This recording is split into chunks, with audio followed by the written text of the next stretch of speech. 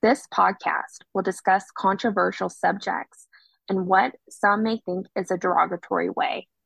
We fully respect everyone's freedom of religion and our freedom of speech. Listener discretion is advised.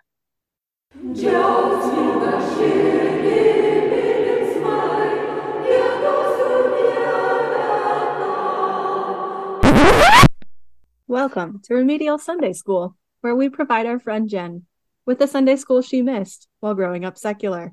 And I contribute with the colorful commentary. I'm Tanya, a slightly traumatized former Catholic. I'm Claire, born in the Bible Belt and now living in the Midwest. And I'm Jen. I grew up a godless heathen in a happy secular household. I'm looking forward to being traumatized by the same stories that Tanya and Claire were. Solidarity. So, you guys, why don't we explain the hows and whys of why we decided to make this podcast? I study medieval art and religion, an occupation in part motivated by never getting the answers I wanted about how women practice Christianity. I saw the VeggieTales Jonah movie in theaters and may have participated in biblical skits in the backyard with my homeschool friends in kindergarten. I'm also a scholar of medieval art and religion who's been known to drop some innocuous Christian facts in my day-to-day life. And I'm a scholar of pre-modern and early modern Japanese literature and visual culture. I'd like to assure you all that technically I'm a certified smart person, but Japanese studies has not really helped me understand very much about the Bible and other religious things. Thus, I have had my mind blown by some pretty basic knowledge about Jesus stuff that Tanya and Claire have just dropped in everyday conversation. Basically, Claire and I, with a group of circulating guests and friends, will provide Jen with the religious education she missed through the lens of our grown-up scholarly experience. Yes, this shall be the most professional, rigorously academic of all podcasts. As always, sources, interesting images, reading recommendations, and whatever else we think might be hilarious will be posted along with the episode. Have you been missing that awkward passing of the offering plate in church? Have you never felt the awkward sensation of donating your pocket money to the offering plate at church? Or the awkward sensation of dropping your quarters and hearing them roll down the floor of the sanctuary? Have we got a digital solution for you? You can help support the Remedial Sunday School podcast through our Patreon, which has a variety of different tiers, including the summer school option where you help offset our SoundCloud hosting costs and buy snack food for the people we rope into helping us edit this, as well as more involved tiers of support where we'll send you random knickknacks, stickers, etc. Who knows? All the details are on our website. Or if you feel led to help caffeinate your remedial Sunday school teachers, we would love you forever. And you can buy us a coffee at the link to buy us a coffee on our website. As always, thank you. You'll be in our hearts. All right, welcome back to Remedial Sunday School. Today, if I don't choke on my cat's tail, the episode we are covering, if you read the episode title, but if you're lazy and just didn't, today it's Now I'm the Whore of Babylon, which is something people have heard me utter multiple times. So I'm looking forward to getting context to this. I will. It's actually not related to Revelations, which we're talking about today, but well, it's kind of related to Revelations. But we're going to read some really violent revelations that John of Patmos had. So I guess we'll start really quick with why I say that. Okay. Because the Whore of Babylon is mentioned in Revelation. Or we could call it by the other name, the Apocalypse. Ooh, yes, the Apocalypse. Yes, I think a friend of mine, who I will not name, would prefer to call it the Apocalypse since she works on apocalypse manuscripts. Also, if you're ever in Venice at the Accademia, there's some great, amazing apocalyptic panel paintings and altarpieces. Highly recommend. I will link, and I will actually link one to Jen soon because it is fabulous and she can describe it. I think we might also need to do a bonus episode where, following this, either watch and respond to or do some like group reading of the Left Behind novels or the movies they made from them, because they connect somewhat to Revelation / the apocalypse and are also like a major source of trauma for many, at least for the evangelical set. Like, okay, let me tell you real quick. Oh, tangent number 1, here we go. Yes, tangent number 1. There are so many like different things that are like based off the apocalypse and supernatural. No, but it's like all woven into the entire series, and it's I had some serious worries as a child that the world was going to end, especially when we went to the movies. I don't know what it is about the environment in the movie theater, but I was very worried that like Jesus was going to. No, I was worried that Jesus was going to come back in the middle of the movie and really kill the vibe. You're going to be in a movie theater. Your anxiety is fascinating. I feel like you need to make a list of all of the anxieties that you have. I do think that Jesus coming and disrupting the middle of your movie as a child should be like in the top 5 at least. I feel like asking a person with a ton of anxiety to list all their anxieties is just going to get like an infinite list of like, it'll never be done. Maybe I should leave that to like me and my therapist. Yeah. I mean, probably. This is the official Remedial Sunday School plug to go to therapy. We think it's highly helpful. Yeah, so the apocalypse is a fantastic fever dream of this man named John of Revelations. He just called himself John. Also, in medieval circles, we will call him John of Patmos because he is attributed to have been exiled on the Greek island of Patmos during his life. And one thing that before we started recording that Claire and I mentioned, or Claire mentioned, and I clarified to Jen as well, is that so we have John, one of the now all I can say is evangelical. It's not one of evangelist, John the Evangelist. Claire said the word evangelical like 6 times already today, and now it's just like I'm like he's not the evangelical, he's the evangelist. Yeah. So there's John the Evangelist. He's one of the four gospel writers. There's also, I believe there's John, so there's also John the Baptist, and there's like I believe another John who's a disciple of Jesus. At one point in my Catholic school education, I had all 12 disciples memorized in order. However, that is a skill I have since purged from my brain. But in any case, in the Bible and Christianity in general, there are a million fucking Johns. So many fucking Johns. And even now, there's so many fucking Johns in the world. I personally know 6 off the top of my head. No, I just significantly reduced the Johns in my life and increases. I've had a significant increase in Tanya's and actually Tasha's. Tasha's have been increased. Oh, you have more than one Tanya in your life? I'm pretty mad. It's actually one of Shay's coworkers that we occasionally like talk to and stuff. She doesn't spell it your way though. She spells it the other way. The apocalypse in of itself was probably written sometime between 54 AD to 68, which was a really turbulent time in the Roman Empire. Because I have a spoiler. I'll just go ahead and get the spoiler out of the way. Okay. If you're like, oh, who's the Antichrist? We're really not going to talk about him too much. But I will just go, and we will talk about this in much more detail in a later episode. But for context now, it's really helpful for you to know that the Antichrist was a person based on a person who was alive, and his name was Nero Claudius Caesar Augustus Germanicus, aka the 5th Roman Emperor. People fucking hated him. That's why he was murdered. So the thing is that if you think about the Antichrist and think about the context of what's being written, it's actually just like a religious the like veiled religious commentary on contemporary politics and Nero being fucking insane.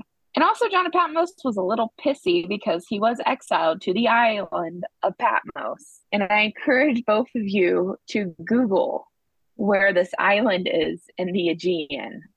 Can we assume it's not a party island like Santorini or Mykonos? It's not. And I have a feeling it's pretty cheap. Yeah, it's like really in the middle of fucking nowhere. Ooh, there's a castle. Can we stay in the castle? I don't know. But I mean, it is technically a tourist destination because I think one of these it literally says Patmos, the Aegean island of the Revelation. So it's probably not as cheap. Side note, if anyone wants us to co-host a tour, we will gladly go to the Greek islands with you. If you want to pay us to yes, give you a Revelations tour around an apocalyptic tour of Patmos, we are very open. We will clear our schedules. And just to get every historical detail, we'll go to Rome so we can talk about Nero too. I won't be contributing to any of this knowledge making on this trip. I'll just be cracking bullshit jokes. Yes, your comedic relief will be there in the form of gin. And we would gladly do this if someone will pay for it. Give us your money. Give us your money. Anyways, John of Patmos, and pretty much biblically, the story is that he was on Patmos in exile, living his best life. Honestly, it doesn't look like it's that bad of a place to be exiled to. It is kind of away from everything else. But he received a series of revelations. For sure wasn't loneliness. Okay. I'll leave that one up to you. The Aegean may have been getting to him. Who knows? Anyways, so he had a series of revelations, and like I said, very much like really rooted in this biblical commentary. So what I'm gonna do is now I give like a little bit of background, and like I said, I don't want to give too much because one, we'll talk about it more, and two, we are going to have like an entire episode where we cover the Antichrist. So, and we'll also talk about like the Antichrist and pop culture in that episode as well. All right, so we're going to talk about the whore of Babylon and Babylon, and yeah. Also, spoiler: Babylon isn't Babylon. Rome. Is it Rome? Ding, ding, ding. We have a winner. Oh God. Thought that was going to be a trick question for a second.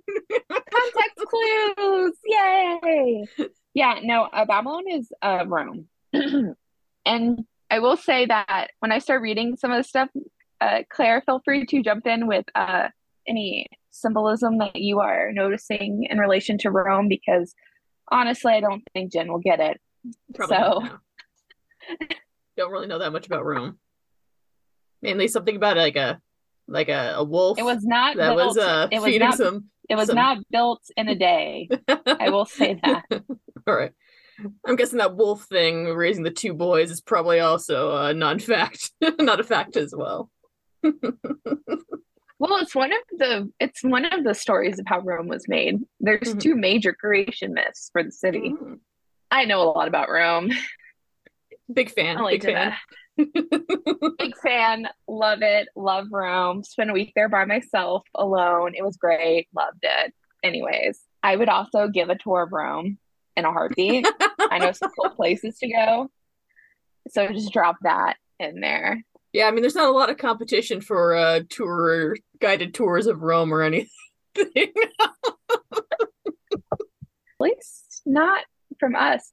All right, so we're going to not start at the beginning of Revelation, and we're just going to skip to Babylon, aka Rome, and the fall of Babylon, aka Rome, and a lot of like really violent stuff. So trigger warning, and I'm so excited. If you can't tell. I'm sure that the violence that will be occurring is going to be perfectly in proportion to whatever minor wrongdoings were happening or whatever triggered, the events that are about to unfold. Yeah, totally. Yeah. So starting chapter 17, Revelation, singular. Then one of the seven angels who had the seven bowls came and said to me, "Come, I will show you the judgment of the great whore who is seated on many waters, with whom the kings of the earth have committed fornication, and with the wine of whose fornication the inhabitants of the earth have become drunk." I prefer, do we have to call her a whore? Can't we just call her the great woman of negotiable affections? So also, I will say that when it comes to this whole thing about the whore, the great whore, the whore of Babylon, yeah, like that she's this horrible person, very worldly, isn't following any type of morals or whatever. And I will say that certain in-laws of my life have insinuated, they won't come out and say it to my face because they're scared, but certain in-laws have insinuated that I am the whore of Babylon because I am a bad, bad, bad woman who is open to horrific influences. Can we make a bumper sticker that says "I'm horrific," but it's whore-ific? Horrific. Okay. I like that. Yes. Claire, write that down. That'll be a sticker and a bumper sticker. I also think "Now I'm the whore of Babylon" should also be its own sticker, personally. We can have a whore sticker set. Get all of your biblical hoes here. We are pimping the biblical hoes. Hang on, I have to open a Google Doc for this. So is this woman actually engaged in sex work, or is she just someone who is she making money this way? Well, first we should ask, is this a real woman? There's that.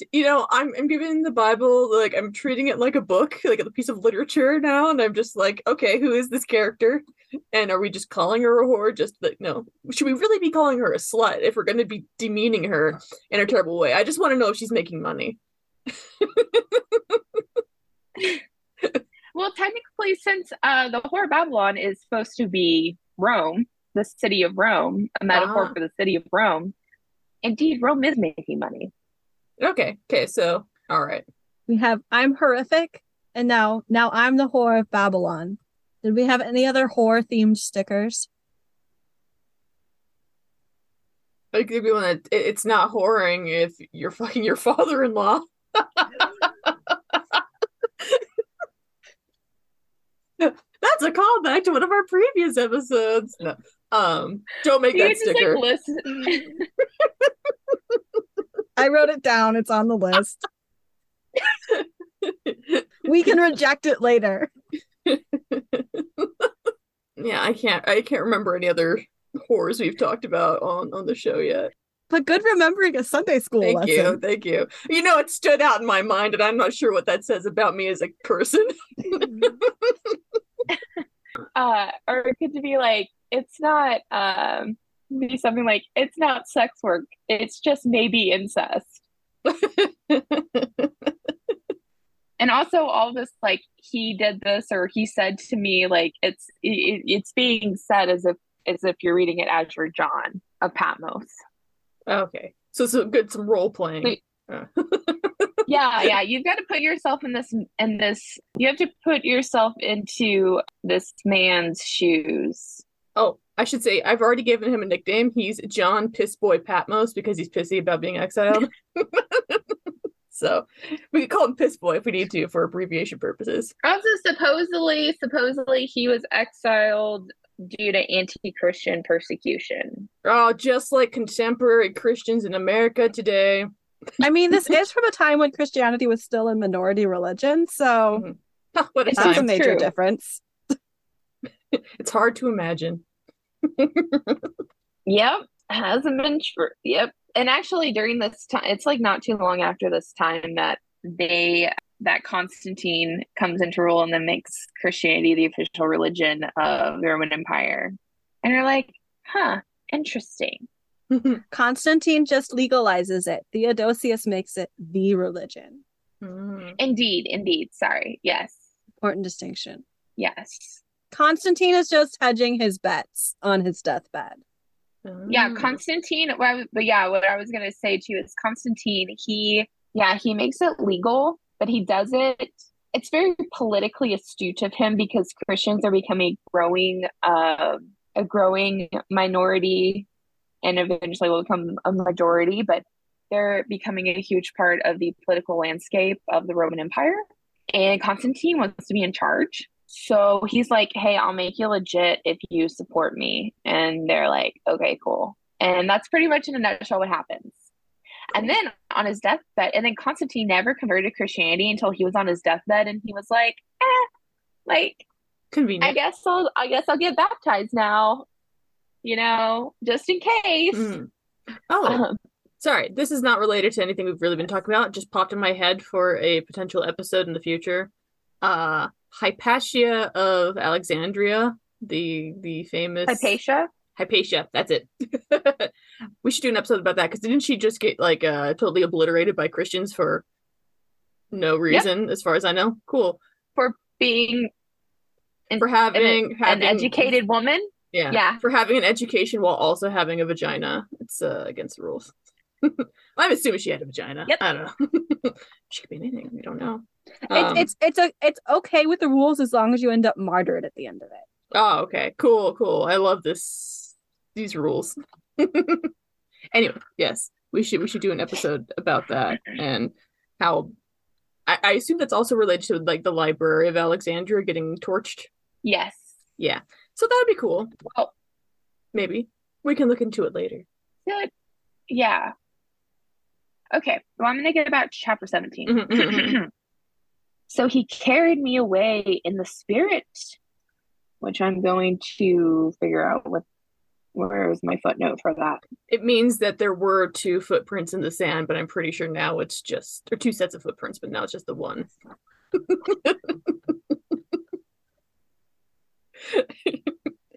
Okay.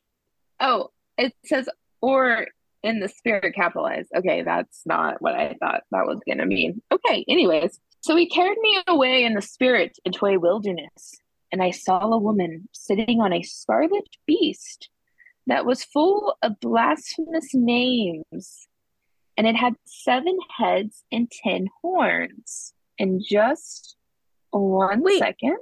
It's an unequal distribution of horns to head. Are those supposed to be the 7 hills of Rome? Yes! Ding, ding, ding! Claire got a clue! Yes, indeed. Wow. Okay, I'm going to put this into the chat. Yes, it's all a metaphor for the 7 hills of Rome. And I want you to look at the far left image panel. That's a kick-ass dress. Oh my God, it's so gorgeous. It's made of it's definitely 14th century silk fabrics, probably. It looks like it's definitely a cloth of gold. What's going on with the hooves? I mean, I was worried about the Ebola vomiting looks like coming out of her mouth. And she's just looking very casual about it. Oh, wait, or see, she's holding a cup. So is she doing some sort of spit take? Wait, what did you call me? Yeah, so like I said, I saw a woman sitting on a scarlet beast that was full of blasphemous names, and it had 7 heads and 10 horns. And when it comes to the scarlet beast, even though this beast is not scarlet in this panel painting, the scarlet beast is also meant to be the Roman Empire. Okay. And the blasphemous names are the titles given to Roman emperors. And okay, no, I don't know what the horns are. I mean, it probably has something to do with the hierarchy of how there's different governors and stuff for each little. Yeah, it's probably some sort of administrative division. Yes, Jen, you had a no, I'm just I mean, there's just a lot to unpack here in this image of it's a disturbing looking creature, and I don't like it. It's somehow less charming than like a hydra. It is so fucking cool. And if you ever Um, see it in person, I've seen it twice in person, and it is like so also, cool. And actually, I may have my own photo of it. Could we make a this sticker of it, or would the Italian government come after us? I think the Italian government come after us and stab us and murder us. So no. I'm The curious about the Italians are distribution of the really horns on the heads. I can't the really tell. Italians are really strict. Okay, Tell I me have about an individual licensing in Rome when you're dealing with their maps and stuff. Oh my God, the paperwork, and you have to give like your social security number, your passport number, and like all this other intensely personal information, even though you're buying it for, not for yourself, it's for like a larger business entity or something. And also they won't respond to your imagine emails. Maybe we could make a cartoon drawing based on it. Mm. that is a possibility. We could, because line drawings are fair game. It'd make a pretty cute I'll have cartoon to, animal. it would. I kind of just want a one that looks like she's doing a spit take and saying, "What the fuck did you call me?" Ooh, ooh, ooh. We could do a cartoon of it, and it could have a speech bubble coming out of the seven-headed beast, and it could be like, I'm a metaphor. I like it. All right, awesome, awesome. The woman was clothed in purple and scarlet. Claire, what does that mean? What does it mean? She's royal. Oh, Mm. and in this representation that will be linked to, she is clothed in a cloth of gold, which was reserved for royalty in the 14th century and for the clergy. And it's very exciting. And adorned with gold and pearls and jewels, holding in her hand a golden cup full of abominations and the impurities of her fornication. And on her forehead was written a name, a mystery. Quote, Babylon the Great, mother of whores and of earth's abominations. Just really gives it away. All right. Okay. The subtlety here is very nuanced, very complex. Indeed. And I saw that the woman was drunk with the blood of the saints and the blood of the witnesses to Jesus. I mean, aren't you supposed to have the blood of Jesus in certain portions of the? Like, isn't that like a good thing in some ways? Like taking the Christ, I don't know, transubstantiation, that whole business. So this actually isn't the blood of Jesus Christ. This is the blood of his saints and the witnesses to his rise. Oh, so it's just like B grade blood, not really like that S tier It's blood. yeah, it's not God tier blood. It's like second rate blood. Just FYI. All right. When I saw her, I was greatly amazed. But the angel said to me, Why are you so amazed? I will tell you the mystery of the woman and of the beast with 7 heads and 10 horns that carries her. The beast that you saw was and is not, and is about to ascend from the bottomless pit and go to destruction. And the inhabitants of the earth, whose names have not been written in the book of life from the foundation of the world, will be amazed when they see the beast, because it was and is not and is to come. Dun dun. Dun dun dun. This calls for a mind that has wisdom. The 7 heads are 7 mountains on which the woman is seated. Also, there are 7 kings, of whom 5 have fallen. One is living, the other has not yet come, and when he comes, he must remain only a little while. It's pretty Oh, specific, actually. yeah, yeah. As for the beast that was and is not, it is an 8th, but it belongs to the 7, and it goes to destruction. And the 10 horns that you saw are 10 kings who have not yet received a kingdom, but they are to receive authority as kings for 1 hour, together with the beast. These are united in yielding their power and authority to the beast. They will make war on the Lamb, and the Lamb will conquer them, for he is Lord of lords and King of kings. And those with him are called and chosen and faithful. End quote. So wait, is this a good thing or a bad thing? Because Because it sounds like, war generally bad, but also it feels like it's getting a stamp of approval from the celestial side of things. So I'm not sure what to make of this. Okay, so for context, the beast is meant to represent the Roman Emperor Nero, who was expected to return to life and power. So he was so they had bad. QAnon conspiracies in the ancient world? Yeah, this sounds very Yes. QAnon-ish. Yes. Huh. AKA nothing is new. So what is old will become new again. Anyways, yes, indeed. Now, also the term Book of Life, is like that your name is like kind of like written in a book, like of who it's like Santa. Oh, the naughty or nice list. Who's going to be saved? Who's going to be damned? I know what list we're on. Yeah, I'm pretty sure I have an idea. I've been told a few times. Also, one of the lines is this calls for a mind that has wisdom, and this is an expression that is trying to introduce like the symbolism of the preceding verses. So pretty much what Claire got, the 7 mountains are the 7 hills of Rome, and the 7 kings are Roman emperors. And that's kind of open up to speculation which 7 emperors are the 7 kings. And then the 10 horns, kind of what what Claire and I were speculating earlier, is supposed to be like client kings or like governors or different subordinates to the Roman Empire who are still rulers, but they're not like the big top dog. We've got multiple levels of the hierarchy going on here. Mm-hmm. Indeed. And also the whole thing is that Jesus is like totally gonna win, spoiler. And is it even really a contest? I mean, there is some battling that goes on. Indeed. So, all right, we'll finish out chapter 17. And he said to me, quote, "The waters that you saw where the whore is seated are peoples and multitudes and nations and languages.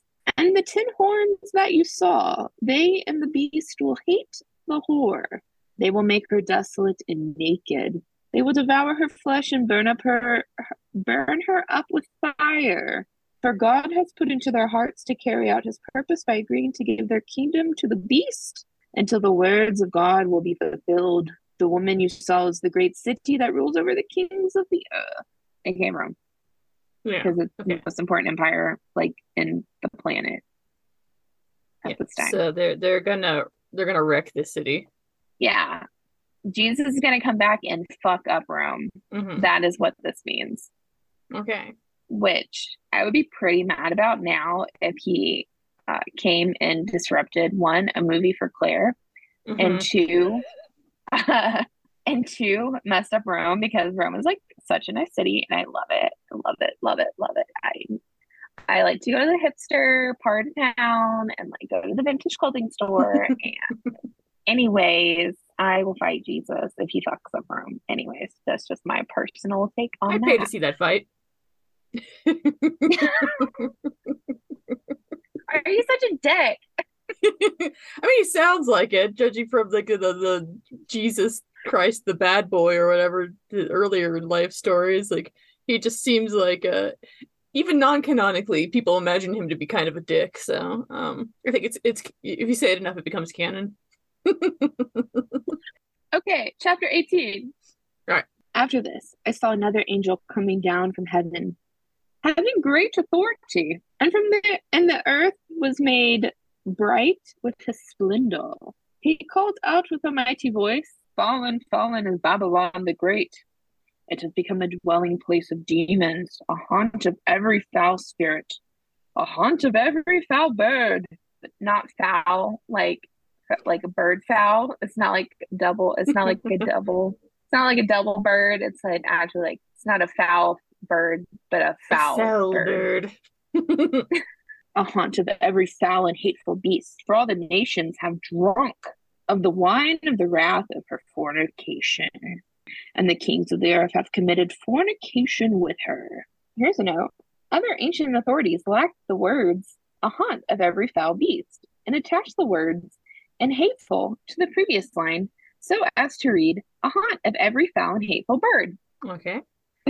I just thought it's really funny. I just This book is like make weird. like all these very angry birds, dinosaur. I mean, honestly, like that. Like, does he? I wonder if John Patmos ever met an emu because emus are like terrifying.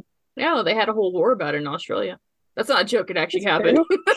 It's an I emu know. war. I know. Isn't the emu on their Olympic uniforms along with a kangaroo? Maybe it's just a kangaroo. But why would you? I mean, I have to say, if you have to pick like a fighting animal, emus are terrifying. They Mm. fucking they'll kill you. They do have dinosaur feet. Yeah. Very terrifying. They're dinosaurs. So there's that. And the kings of the earth have committed fornication with her, and the merchants of the earth have grown rich from the power of her luxury. Sound familiar? Mm. Yeah, yeah. Then I heard another voice from heaven saying, "Come out of her, my people, so that you do not take part in her sins, and so that you do not share in her plagues. For her sins are heaped high as heaven, and God has remembered her iniquities.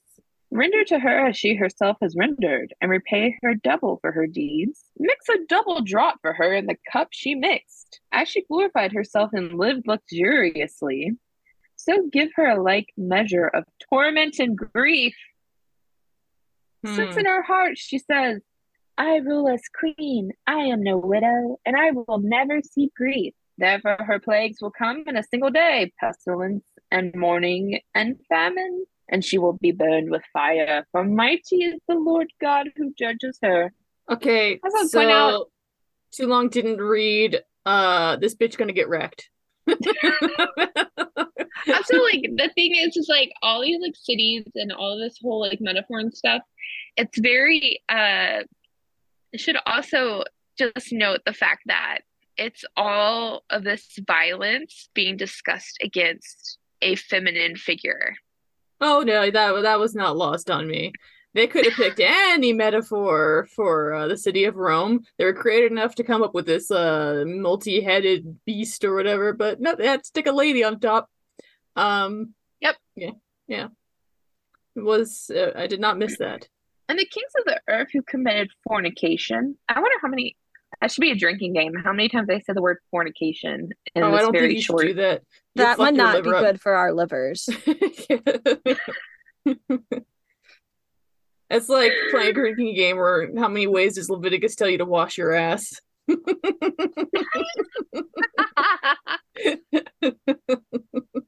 Hey, sanitation is important. No. I give a stamp of approval on most of those ass washing rules.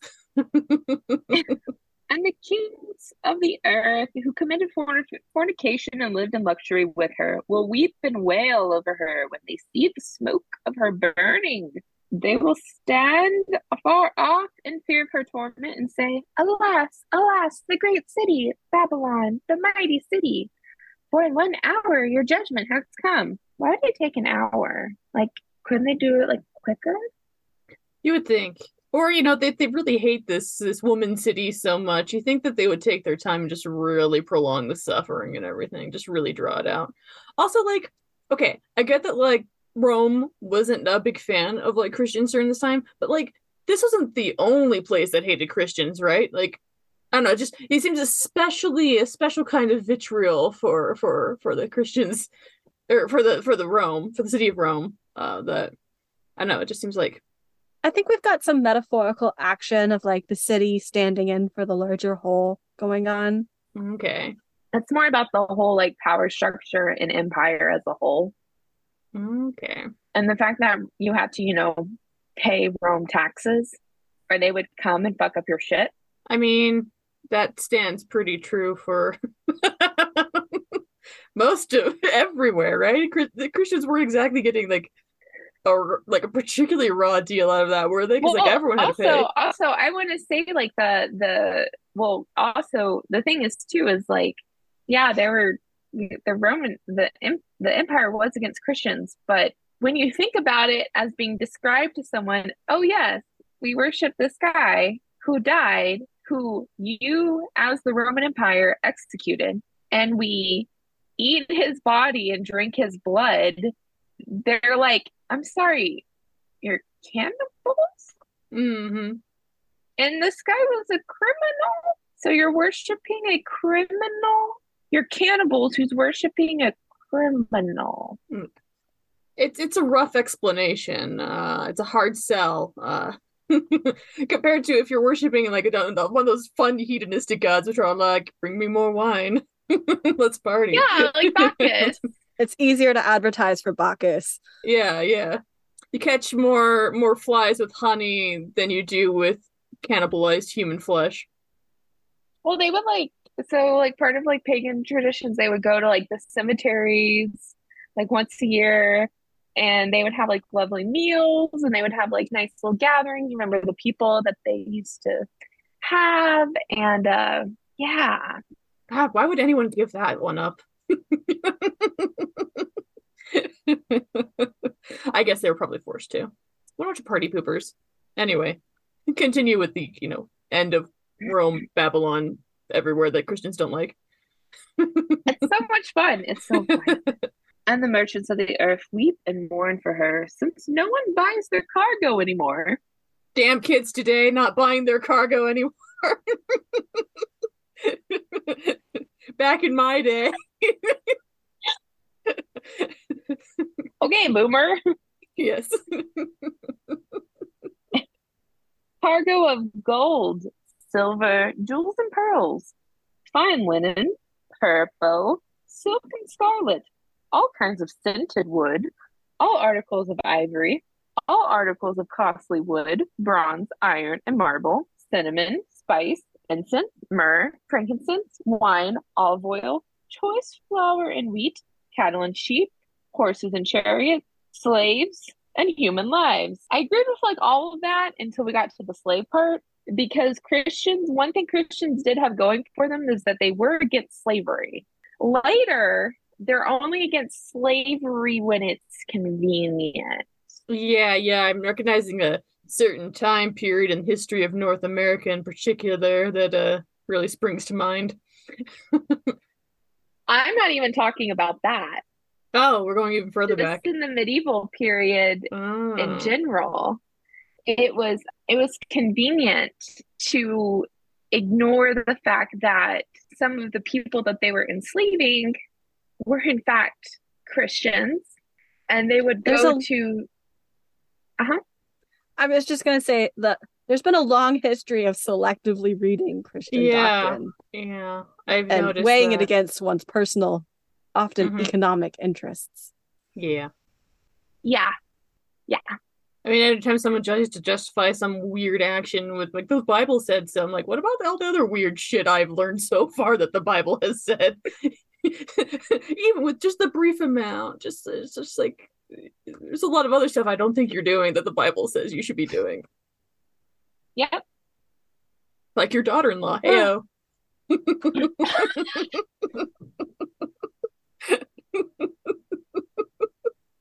I'll never let that go.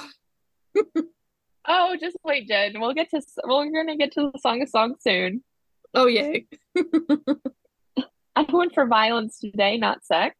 So Yeah, sorry about that. Sorry, I keep trying to make it too sexy. Let's get back to the violence. I mean, you can make it sexy, it's fine, but it's not that much. It's not that sexy here. It's just No, there's a lot of fuck this bitch going on, but not the fun kind of fucking, the wrecking kind of. But honestly, like all these things, like I like all these things, except for the whole slave part. Like, can I get a chariot? Mm-hmm.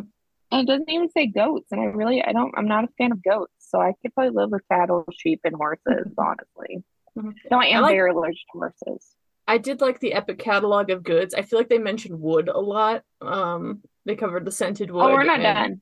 Oh, I didn't realize we were mid catalog. All right, let's continue. The fruit for which your soul longed has gone from you, and all your dainties and your splendor are lost to you, never to be found again. The merchants of these wares who gained wealth from her will stand far off in fear of her torment, weeping and mourning out loud. Alas, alas, the great city, clothed in fine linen, and purple and scarlet, adorned with gold, with jewels and with pearls. For in 1 hour all this wealth has been laid to waste.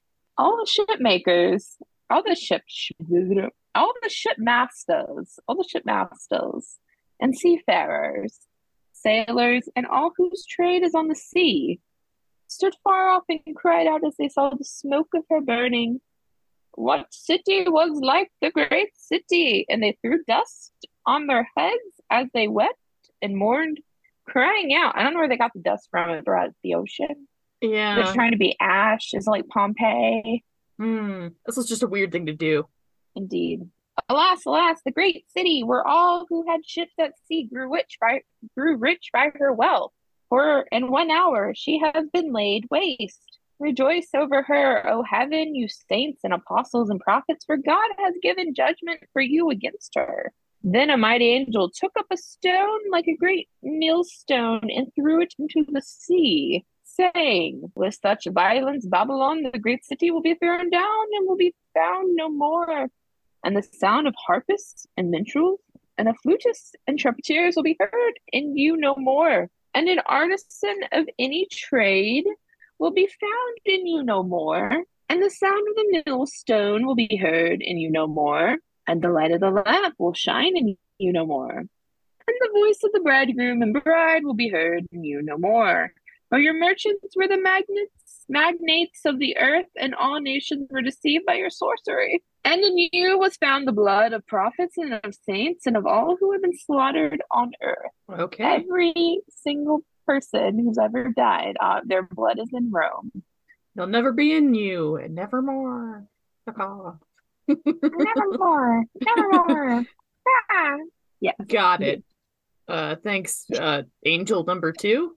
Which number of angel are we on? Is it 1 or is it 2 or 3, or I'm not sure. I think we're on 3. I'm not quite sure. Thanks, There's angel so number many, 3. like, and then, what the fuck? Why don't these people get names? That's what I want to know. Well, I mean, they're not people, so they're not That is true. man people. They're not people. Indeed. If they had names, let's be real, it probably would be John. Because Probably. John's not a very angelic name, but We've got John, Timothy, Ryan, Brian. Why don't you just be Trevor? That's the angel that wears the backwards baseball cap. I mean, Moroni's the Mormon angel, right? Yes. Yeah, as far as I know, yeah. We're not getting to that yet, but No. we'll have to talk about angel names in that episode. Well, we do have other angel names like Gabriel, Raphael. Oh, Raphael's an angel? Oh, that's right. He's an archangel. Where does he show up? I thought he was just like the Renaissance painter dude and a Ninja Turtle. More importantly, I think it's more important role. No, there's the archangel Raphael. Anyways, the hierarchy of angels didn't transfer over to the Protestants. Let's just put it that way. Nope. I'll have to explain angels at some point and the hierarchy of the angels. I'm actually gonna Google right now. I'm already partially familiar with this hierarchy because I know that Alan Rickman is the voice of God Angel. That's a dogma reference. Raphael is an archangel first mentioned in the book of Tobit and in 1 Enoch. Yep, that's not a Protestant thing. He became identified as one of the 3 heavenly visitors entertained by Abraham at the Oak of Mamre. I do know about that story. I'm just gonna look. How many archangels are there? Archangels list. 7. There's Michael, Raphael, Gabriel, and Gabriel's the one who tells Mary she's getting knocked up. Michael fights Satan. Uriel, Sariel, Ragiel, and Remiel. Just spitballing. You sound like Tolkien elf names. Where do you think Tolkien got? Probably did. It's all connected. Mm-hmm. Anyways, okay, chapter 19. After this, I heard what seemed to be the loud voice of a great multitude in heaven saying, "Hallelujah! Salvation and glory and power to our God. For his judgments are true and just. He has judged the great whore, who corrupted the earth with her fornication. And he has avenged on her the blood of his servants. Once more they said, Hallelujah! The smoke goes up from her forever and ever. So it's always burning? Anyways. And the 24 elders and the 4 living creatures fell down and worshiped God who is seated on the throne, saying, Amen, Hallelujah. And from the throne came a voice saying, Praise our God, all you his servants, and all who fear him, small and great. Then I heard what seemed to be the voice of a great multitude, like the sound of many waters, and the sound of mighty thunder peals, crying out, Hallelujah, for the Lord our God, the Almighty, reigns. Let us rejoice and exult and give him the glory. For the marriage of the Lamb has come, and his bride has made herself ready. To her it has been granted to be clothed with fine linen, bright and pure. For the fine linen is the righteous deeds of the saints. So why can the saints get away with wearing fine linen, but if this city/whore woman wears it, it's suddenly a bad thing? Because they're pure. Oh, okay. So they can wear those things and be fine. Also, I want to point out how hard it would be to keep whites white. Yeah, man, especially in a time when like you're drinking wine for transubstantiation stuff and all that jazz, like the staining. And you know that there's gonna be some spills. Just you'd have to wash that thing right away. They don't have a way to keep their whites white. Yeah. I guess they just didn't do anything because and that would keep their clothing white if you didn't actually get up and do anything. You use your convenient cargo of slaves apparently to do the things for you. Bleach was invented in 1798. Methinks we're still way ahead of that before that time. Yeah. So no way to keep your whites white. Just make everything brown and then you don't have to worry about it. Well, actually, there was a whole bunch of different dyes. Some took to different threads differently. And Claire, look at her tiny arms. Oh, here we go. Oh my gosh. Arms. All right, but my lap is hurting from having her in the chair with me, so she got to go. She's so cute. She's a little dwarf. She's just so small. All right. And the angel said to me, Write this. Blessed are those who are invited to the marriage supper of the Lamb. And he said to me, These are true words of God. Then I fell down at his feet to worship him. But he said to me, Do that. I am a fellow servant with you and your comrades who hold the testimony of Jesus. Worship God. The testimony of Jesus is the spirit of the prophecy. What is the marriage supper of the Lamb? What's that a metaphor for? I do that. It doesn't want to food sound through my. Isn't that like the transubstantiation stuff? Marriage supper of the Lamb, Tanya? What, Claire? Jen's asking about the marriage supper of the Lamb. Yes. So pretty much they're destroying Rome. They're praising the Lord. The bride is the New Jerusalem. So it's a new city. The hot new girl in town. Indeed, it's the hot new girl in town. And this whole so it's the marriage of the bride to the Lamb. So in a way it is pretty much like the Lamb of God. It's like a metaphor to Jesus in a way. That gets really confusing, but pretty much it's saying that there's going to be a new city, a new heavenly city known as the New Jerusalem. And then when the New Jerusalem is created, you have this heavenly city, this New Jerusalem. That means that's where everyone's going to live all the good people are going to live in the New Jerusalem when Christ comes down and there's last judgment and then all this apocalypse stuff is going on. That's the new city. And so pretty much it's this whole marriage of the Lamb.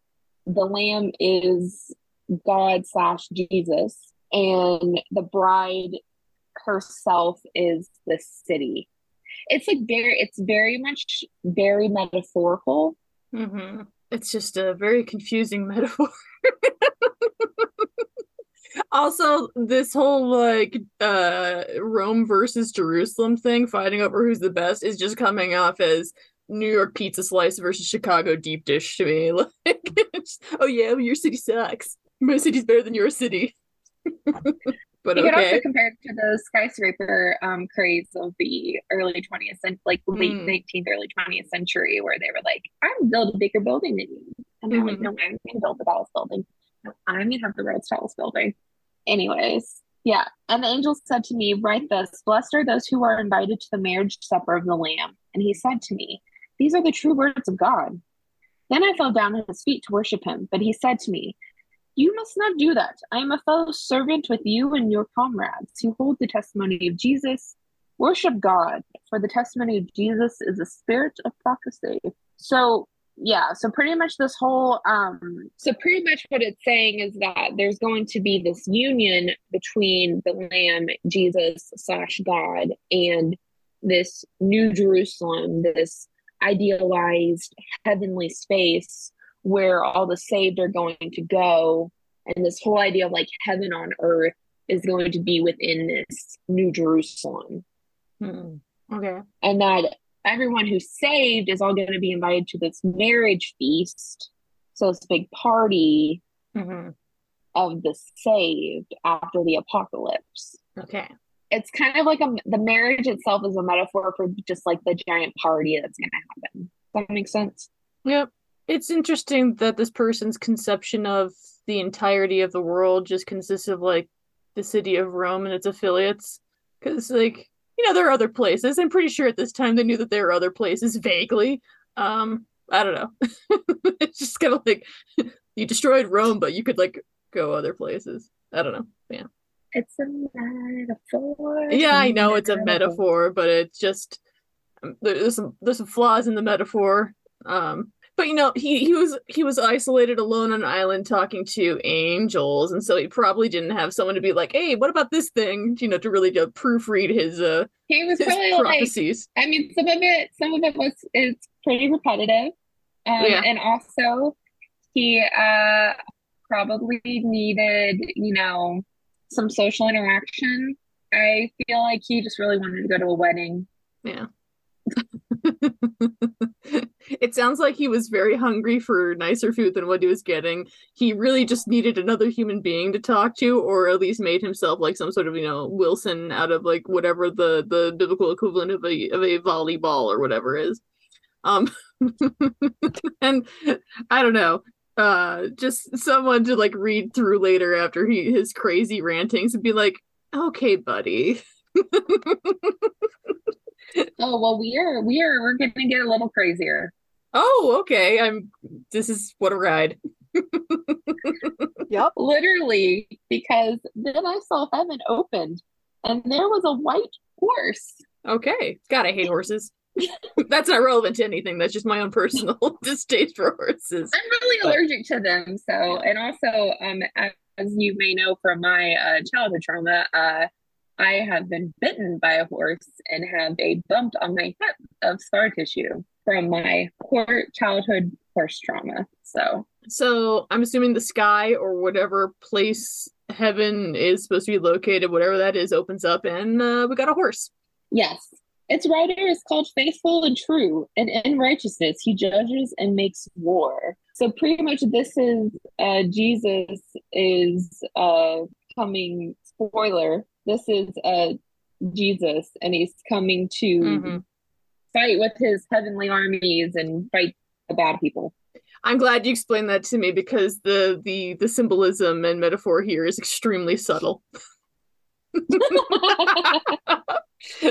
His eyes are like a flame of fire, and his head, and on his head are many diadems. Isn't a diadem like a tiara? Yes. I'm thinking of Harry Potter because that's like the only time I've ever heard the term diadem. So I'm just imagining this flaming eyed Jesus with a bunch of Rowena Ravenclaw tiaras on his head. Yep. We're pretty sure they're not Horcruxes. But yeah. How sure are we?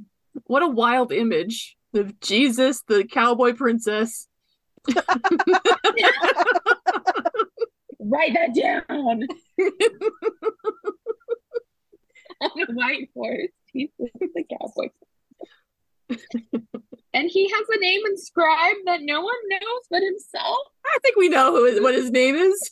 I think they've made that pretty clear. He is clothed in a robe dipped in blood. All right, that's a bit of a turn. Yes. And his name is called the Word of God. Okay. Is this in addition to the name that no one else knows? I think so. As Cool. revealer of God, Jesus is called the Word of God. So this is the same guy, right?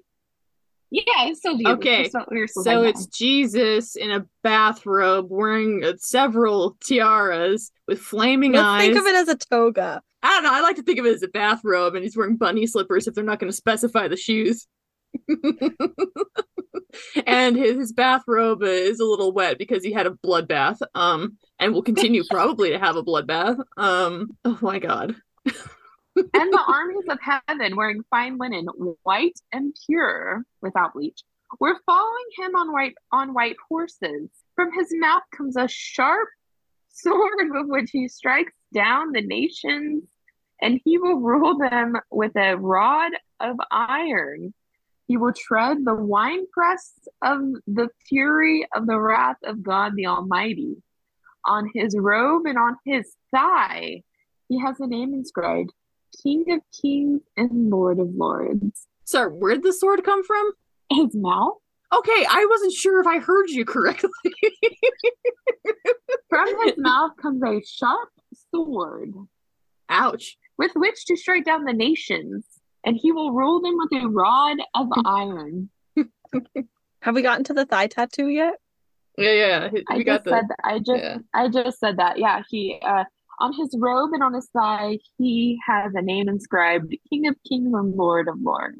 So Jesus approves of tattoos. Sorry, I'm drawing this version of Jesus that you've just described right now, so I'm playing a little bit of catch up. So Okay, yeah. So he's on a white horse, I cannot draw Jesus. horses though. That's the problem. multiple tiaras. Just write the word horse on a blob, like a blob, and multiple tiaras, eyes flaming, a sword coming out of his mouth. Blood dipped robe. Right. Can't forget lo- the blood dipped robe. On his robe and thigh is the King of Kings and Lord of Lords inscription. So Do we have a description of his hair color or his hairstyle? no, we don't. Oh, okay. I'm also going to say that this was never on a coloring sheet in Sunday school, much to my Okay. disappointment. I mean, I can't imagine why. But this kid is your Lord and Savior. Get a tattoo, kids. Hold on. We're getting there. We're doing him in a slightly Okay. more cartoonish, style. We're not going for realism here. Well, then you'd have to draw Middle Eastern. Yeah, Yeah, I for don't have my realism. colored pencils and stuff, so we're just gonna have to make deal with my ballpoint pen. Is he doing anything with his arm, do you think? Well, the sword's in his mouth, so I don't Yeah, know that's what what I'm he's doing with his wondering. arms. Well, okay, let's I'll keep reading and you can keep drawing. All right. Then I saw an angel standing in the sun, and with a All right. loud voice he called to all the birds that fly in mid-heaven, come, gather for the great supper of God, to eat the flesh of the kings, the flesh of captains, the flesh of the mighty, the flesh of horses and their riders, flesh of all, both free and slave, both small and great, violence. Such violence. Dinosaurs. Yes, and this to be the final battle. This was to be the final battle between Jesus and the beast. Then I saw the beast and the kings of the earth with their armies gathered to make war against the rider on the horse and against his army. And the beast was captured, and with it the false prophet, who had performed in his presence the signs by which he deceived those who had received the mark of the beast and those who worshipped its image. These two were thrown alive into the lake of fire that burns with sulfur. And the rest were killed by the sword of the rider on the horse, the sword that came from his mouth, and all the birds were gorged with their flesh. Okay. Why are we taking it down on the animals? Because they were bad. Because they were Okay. You know who you're associated with is reflects on you, so guilty by association. Would you like to see my illustration of our Lord and Yes. Savior? Oh my god. Oh my god. That's amazing. Just waving his arms in the air, like you just don't care. Well, that's the image art for this episode. There we go. This is your god. So, here's a footnote for you. Sulfur was well known in the ancient world as a noxious substance. It was used to render land infertile, and burning sulfur symbolized God's judgment. Well, someone really didn't like the rotten egg smell. Put a lore behind it. All right. Also, just in case you didn't get the metaphor of the sword coming out of his mouth, the sword of the rider, the sword that came from his mouth, suggests that the victory is won not by violence, but by the word of God. I don't believe him. Though the Did the Catholics in Sunday school ever do what they called sword drills? no, what the fuck is that? What? It's where since like the sword and like this is from like the armor of God passage, but also like referenced in this was like the armor of God is in one of the epistles. They go through like all the things, or like the Bible is supposed to be the sword or whatever. Okay, I would like to say, at least in my Catholic education experience, we did not hype on revelations. We did not hype on the violence, at least this violence. There's something in like one of the like Pauline epistles about like the put on the full armor of God. Hang on, I'm Googling. It's in Ephesians. Like the letter to Ephesians. Yes, and it's like I just would like to say that Paul is a huge dick. Like I would fucking punch him in the face. But it talks about how like you have so this is Ephesians 6 verse 14. It says, "Stand firm then with a belt of truth buckled around your waist, with a breastplate of righteousness in place, and with your feet fitted with the readiness that comes from the gospel of peace. In addition to all this, take up the shield of faith, from which you can extinguish all the flaming arrows of the evil one. Take the helmet of salvation and the sword of the Spirit, which is the word of God." So your Bible is your sword. So for sword drills, they would tell you a random Bible verse, and you had to be the first one to be able to open your Bible and find it. Okay, I have to also say, in Catholic school and Mass and all of that, we did not carry Bibles around. Yeah, what can I say? I mean, it sounds like it's fun playing dress up. So, maybe that was like fun for you kids in church. No, but like you're not actually dressing up. It's just like literally they'll tell you a random Bible verse, and it's supposed to like test your knowledge of memorizing the books of the Bible and being able to flip to a certain spot. I got you dressed up. I got you dressed up multiple times. I got you participate in liturgical performances. Yeah, we didn't get to do that. So Catholicism maybe having a bit more of a flair for the dramatic than certain flavors of Protestantism, I guess. I don't know. Except for the Pentecostals. Oh, yeah. Oh. Jazz hands. Jazz hands. Okay, well, actually, let me just say my grandfather used to say like some really derogatory things against Baptists, and I don't care because most Baptists I've met are assholes. Anyways, my grandfather would be like, "Oh, so next time you see a Baptist, you should ask them why their elbows and knees are bruised." And I was like, "What are you talking about?" He said, "Because they just fall on the floor and roll around for no fucking like for no reason." I think you told this in an earlier episode, but you said it in a way that Claire and I thought it was a sexual thing. Ask them why their knees are so dirty. I was like falling down, hitting the ground. Run!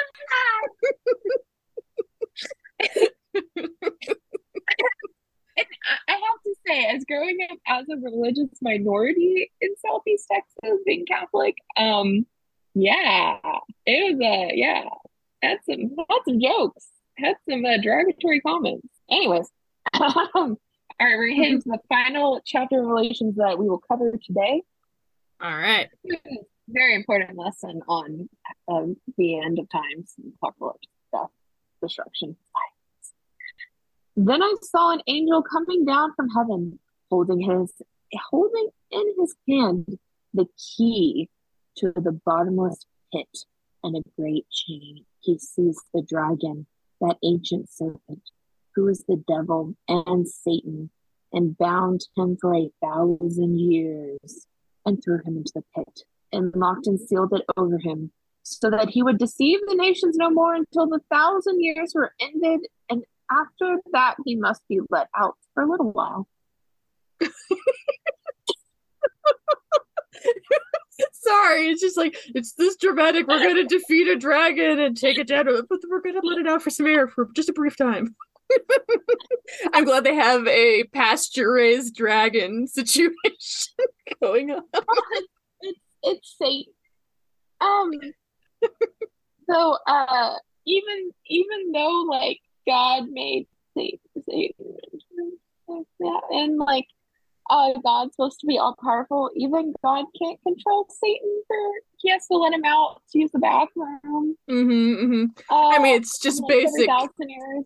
human rights. Actually, reading this whole section, okay, you guys might be ever so slightly too young for this, but do you remember seeing the Marine recruitment commercials in the 90s where like there's like a knight that's like fighting a dragon? It's all dramatic. We're not too young. Okay. Also, my uncle was in the Marines. Oh yeah, so probably in the 90s. Yeah. But like that whole passage that you just read gave me very much like, oh, I could see why the Marines would use this kind of imagery because it really gets hyped. Like, it sounds really cool until you got to the end where you said you had to let him out for a while. I think the Marines are more of like the final blow kind of knights. I just want to say, in any understanding I had of the apocalypse and Revelation, and I have to say I have worked with some parts of Revelation in my own research, but not this part, much earlier. I don't remember hearing anything about after 1,000 years they got to let Satan out. Claire? Sorry. I wasn't paying attention. I'm sorry. Yeah, we didn't talk much about dragons. I mean, yeah. So, okay. But like, did you know that they have to let Satan out after 1,000 years were over? Is there a contract for that? Okay. I'm going to read this part again, Claire, now that you're with us. So it's hilarious. You can put me in remedial detention. We will whip you with switches and throw you in a pit, but don't worry, you'll get out. we won't keep you in there for 1,000 years. Okay. Then I saw an angel coming down from heaven, holding in his hand the key to the bottomless pit and a great chain. He seized the dragon, that ancient serpent, who is the devil and Satan, and bound him for 1,000 years, and threw him into the pit, and locked and sealed it over him, so that he would deceive the nations no more until the 1,000 years were ended. After that, he must be let out for a little while. Yeah, see, depending on what flavor of Protestant you are, like there's various people who like think this is literally going to happen in the future. So there was some discussion of it. I've always tried to avoid these conversations, but hence like the anxiety you were scared. Left behind. Yes. So, I mean, I just always wanted to know, why was this not covered in Genesis? Like, when does the dragon show up? Like, clearly it was not in the prequel. Or like, not the prequel, but like, Well, I have to say, like, there's the whole thing where like Michael fights the dragon and like throws him down into the pit of hell. Does no one know about that? When does that? But like, when does that? I don't think we really read. Like, it's Catholics. Yeah, like it's in the general knowledge, but like there's never any like actual text supporting it. It's just like the general fan fiction, not quite fan fiction knowledge, but like, there's this whole thing like Lucifer that we don't talk about, but like we're all expected to know. That's the thing is that we'll talk about it at another point, and there's a great book for people to read. It's called The Devil, a biography, and it's Sounds interesting. fabulous. It is. And it also talks about like all the different but anyways, like there's this whole stuff because they really don't mention like the devil in the way that we think of him as being the devil until much later. Yeah, this just always felt like one of the sort of plot holes of the story of Well, it's kind of like you're gonna get plot holes whenever you have like multiple people writing different sections of a story and then they like try to make them all become part of one. It's like all of us trying to write it's like as if we were given told to write a fantasy novel and we're just told like bare bones information and then had to write different parts of the book and then put them together and then expect them to make sense. I will say this section has given me a great idea that we can sell to DreamWorks. It's the gritty reboot for How to Train Your Dragon. $1 million idea. Live action. Trademark, copyright. TM. I don't know if we can trademark that. But yeah. Is the devil in not eminent domain. Yeah. Creative Commons? I think the devil's in Creative Commons. I think the devil. But like what happens when like copyright's expired because it's too old? Public domain. Not eminent. Public domain, public. yeah. Oh yeah. The devil has been in the public domain for thousands. I was just thinking that the How to Train Your Dragon part's probably still under pretty strict copyright. Yeah, that probably is. We can license the name. Okay, so after the caveat that the devil's gotta be let down after a while, for a little while. And I saw thrones, and those seated on them were given authority to judge. I also saw the souls of those who had been beheaded for their testimony to Jesus and for the word of God. They had not worshipped the beast or its image and had not received its mark on their foreheads or their hands. They came to life and reigned with Christ 1,000 years. The rest of the dead did not come to life until the 1,000 years were ended. In fact, that's in Friends. This is the first resurrection. I'm confused. Yeah, so those beheaded for their testimony were the martyrs. Okay, that makes sense. Checks out. This whole reign with Christ for 1,000 years gives rise to this idea of Christian millennialism. Guess what? It didn't happen. Take that, millennials. Christian millennials. Well, I'm actually thinking about like the original millennialism. I mean, there's that. We're in millennialism 2.0. Yeah. Yeah, we're in the reboot. Also, I'm curious about that. This the first resurrection with the implication that there are going to be more resurrections. Yes. Okay. Of Jesus, or is it we're resurrecting other people, or is it just Jesus over and over again, like Fast and the Furious? No, other people. Oh, okay. Like everyone eventually. Okay. Do people want to be resurrected? Because I thought like being, dead and in heaven was kind of the end goal. Well, because you get the New Jerusalem on earth. New Jerusalem is the new heaven on earth. So you have the earth, the heaven is going to be on earth, which that seems kind of boring, but But in heaven, would you like not have to like sparkle lights work and stuff? And like they've already said that like the people on the throne in Jerusalem get to make all the rules and everything. It just seems like it's kind of a downgrade. This heaven on earth just seems like a downgrade from the existing accommodations that I imagine to be in heaven. Like most of these people who are like on thrones and stuff are white men. So yeah. Over the blessed and holy are those who share the first resurrection. So the extra special ones are resurrected first. The original's always better than the sequels. Yeah. Over these, the second death has no power, but they will be priests of God and of Christ, and they will reign with him 1,000 years. Also to be appreciative of the man. Fucking patriarchy. Yeah. This all sounds like a step down to me still. I need more convincing. I hope they sell me on this more. We'll see. When the 1,000 years are ended, Satan will be released from his prison. How All right. exciting. He gets out. Satan, too fast, too Oh. furious. And will come out to deceive the nations at the four corners of the earth. Oh, yes, these nations that you very much Hmm. see the nations at the four corners of the earth, Gog and Magog. They In tried order- real hard on those names, didn't they?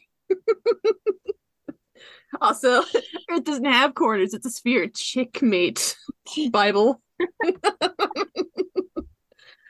Gog and Magog. That sounds like something that would be from a children's TV show, like two like twin anthropomorphic weird blobs of some kind that, I don't know, follow the protagonist child around. Yes, Gog and Magog gathering with the nations for war against Israel. I guess it's referencing back to Ezekiel, but yeah, Gog and Magog. I In know order it's to the- gather them for battle, it's just my image of things in the Bible are all these really cool kind of epic names, and like even some of the typical like now or boring ones like John or whatever, and then you hit me with Gog and Magog, and I just, what book is this? It's a Muppet names. they do sound like Muppet names. Just Or like something would have been in the labyrinth. yeah. Oh, Okay. okay. And will come out to deceive the nations at the four corners of the earth, Gog and Magog, Sorry. in order to gather them for battle. They are as numerous as the sands of the sea. They marched up over the breadth of the earth and surrounded the camp of the saints and the beloved city. And fire came down from heaven and consumed them. So here's your incentive to not, Jen. And the devil who had deceived them was thrown into the lake of fire and sulfur, where the beast and the false prophet were. And they will be tormented day and night forever and ever. Okay, now we get the Oh final one. wait, now I'm starting to remember. Yes, Satan comes back, and then there's like the final battle, and then he's like finally defeated. Yeah. Okay, I'm starting to I'm having memories that I've suppressed. Then I saw a great white throne and the one who sat on it. The earth and the heaven fled from his presence, and no place was found for them. And I saw the dead, great and small, standing before the throne, and books were opened. We like reading. Also, another book was opened, the book of life, and the dead were judged according to their works, as recorded in the books. Does that sound familiar to anyone? Now you're nice. Yeah. Or like, I don't know. Didn't the Egyptians do something like that? No, I think they were waiting against a feather. Indeed. Oh, No, they had a book too. They had the book okay. of the The book of the Egyptians dead, the book of- just had everything. They just stole it from they stole it from the Egyptians. And the sea gave up the dead that were in it. Death and Hades gave up the dead that were in them. So in this means they mean Hades as in like hell, not like the Greek god. Okay. And all were judged according to what they had done. Then death and Hades were thrown into the lake of fire. Or maybe it is the Hades. Wait. Hold on. So I guess it is, there's supposed to be like personifications of, but Hades is hell, and also Hades is a Greek god. Anyways, then death and Hades were thrown into the lake of fire. This is the second death, the lake of fire. And anyone whose name was not found written in the book of life was thrown into the lake of fire. Cool. So if someone went and erased your name from the book of life, you're fucked. Okay. And that is the end of chapter 20. All right. Still not convinced that this heaven on earth place is really an upgrade for those of the people who are already died. And in fact, if I was brought back to life, not that I would be, but hypothetically, if I was given life again and forced to live on this city, I don't know. It just seems like it still is getting plagued by Satan at least one more time, and I don't know. I'm not sold. They're doing a terrible job selling the real estate with me on this one. So You don't want to experience Gog and Magog. I mean, I would love to meet them, but I don't think they'd be willing to like shake my hand and entertain my questions of like, so how did you come up with this name? And they'd probably be very mad at me referring to them as Muppets. So I don't think that's a good meeting for us. Wow. There was a lot going on there. I teared up a little bit laughing at Gog and Magog, not gonna lie. My the corners of my eyes are a little damp from just my expectations being subverted. Are you a Gog at Gog and Magog? I think we need a personality test to determine if you're a Gog or if you're a Magog. I think we should draw little caricature Muppet faces for Gog and Magog, and that could be a bumper sticker too. Yeah. And then, but also the image that it gave of Jesus Christ on the white horse with a sword coming out of his mouth was also unforgettable. Yeah. I mean, I have to admit it started off kind of slow for me with the whole convoluted Rome, Babylon city metaphor thing. It was kind of going off slow for me. I'm sure you had more appreciation for it as that's kind of near your field of expertise. But no, I think once we hit Flaming Eye Jesus, I was like, all right. Hey, you had to understand what they were trying to do. No, just it. Like with the city. Yeah. You have to get to the Fellowship of the Rings in order to get to the Two Towers and the Return of the King. So, like, yeah, it's all Tolkien. It's Tolkien all the way down. I mean, what do you think influenced Tolkien? I mean, I know the Bible had a good role, although I thought that was more of C.S. Lewis's jam, and I thought Tolkien kind of teased C.S. Lewis for his ham-fisted Jesus metaphors. Yeah, C.S. Lewis was like really into it. But I think it's I never read the anti-Christian one. I don't remember the Golden Compass. I never read that one. Oh. Yeah, I watched the movie and it completely bored me to tears, so I never continued and never went after reading the book. I don't know what to say. I mean, I have to admit, I thought somehow Revelations would be even spicier. And it was pretty spicy with like the Forever Eternal pools of fire and everything. Also, when you changed to that, the background on my screen turned into an illustration of like the surface of a sun. From like the NASA website. So it's lots of swirls, very appropriate for the moment. But yeah, I thought there would be more action, like not just being told what was going to happen, but show, not tell in some ways. Like, I mean, the Four Horsemen of the Apocalypse are a different chapter. Okay. Yeah, we haven't gotten to the Four Horsemen. The My Little Ponies of Nightmares. Looking forward to that. I'm writing that down. That's already the title of that episode. Oh, I'm recycling my own jokes already. Yeah, we will cover the Four Horsemen of the Apocalypse, but and it also has a My Little Pony reference, but that will be later. This one was mainly to talk about the city of Rome as the Whore of Babylon. Also, if you ever hear that reference, you're like, oh, okay, now I know where that's from. It has also been used to, describe certain women. Because they're cities. No man is an island, but every woman is a city. I was just going to say, do either of you two, since this is towards your field of expertise, have any addendums you would like to add about these chapters that we covered so far? Something I should get that maybe wasn't fully articulated earlier in the episode. I don't know. It shows up a lot in medieval art. Oh, okay. Yeah, they had a lot of angst about the apocalypse. Okay. Like Claire. Yeah, I could see that. Theaters.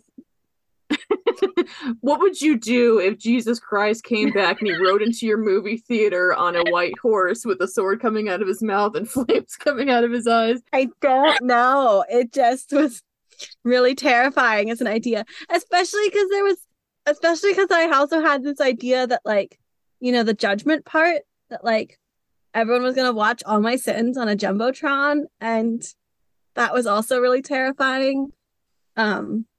I mean, yeah, like that would be really terrifying to think about, having your every stupid mistake you ever made in your life blown up on a jumbotron and having to like rewatch that.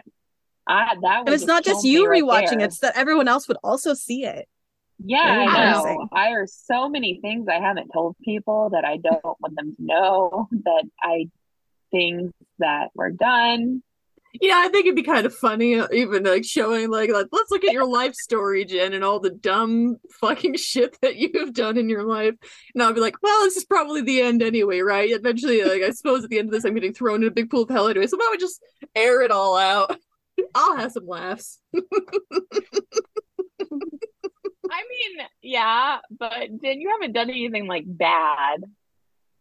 I mean, I never killed anyone or anything like that, so we'll have to, worry about. I haven't killed anyone either, but I feel like I've done some bad shit. I don't know. I feel as as someone in my 30s now, I am One a foot in fully the grave. formed adult. Yes, I do have a foot in. Well, I probably always have because I was a sickly child. But there's definitely a period of my life that I would like to forget, or at least we all have a cringe Claire. era. And I know a lot about Claire's. I mean, I'm not saying I haven't done anything cringy that people, but I think I'm so far removed from it at this point that it'd be more funny than anything else. I mean, I'm sure me as a teenager was really awkward. I was a hellion. I was very not happy living in Idaho, and so it kind of reflected in my general attitude towards everyone. I was angsty and snappy. I was angsty too, and really, really horny all the time. So I guess I was a sexual deviant. Maybe I am the whore of Babylon. I'm really and on that all note, the fornication. Yes, and on that note, until our we hope you'll tune in next Sunday for more Sunday school lessons. Bye. Bye.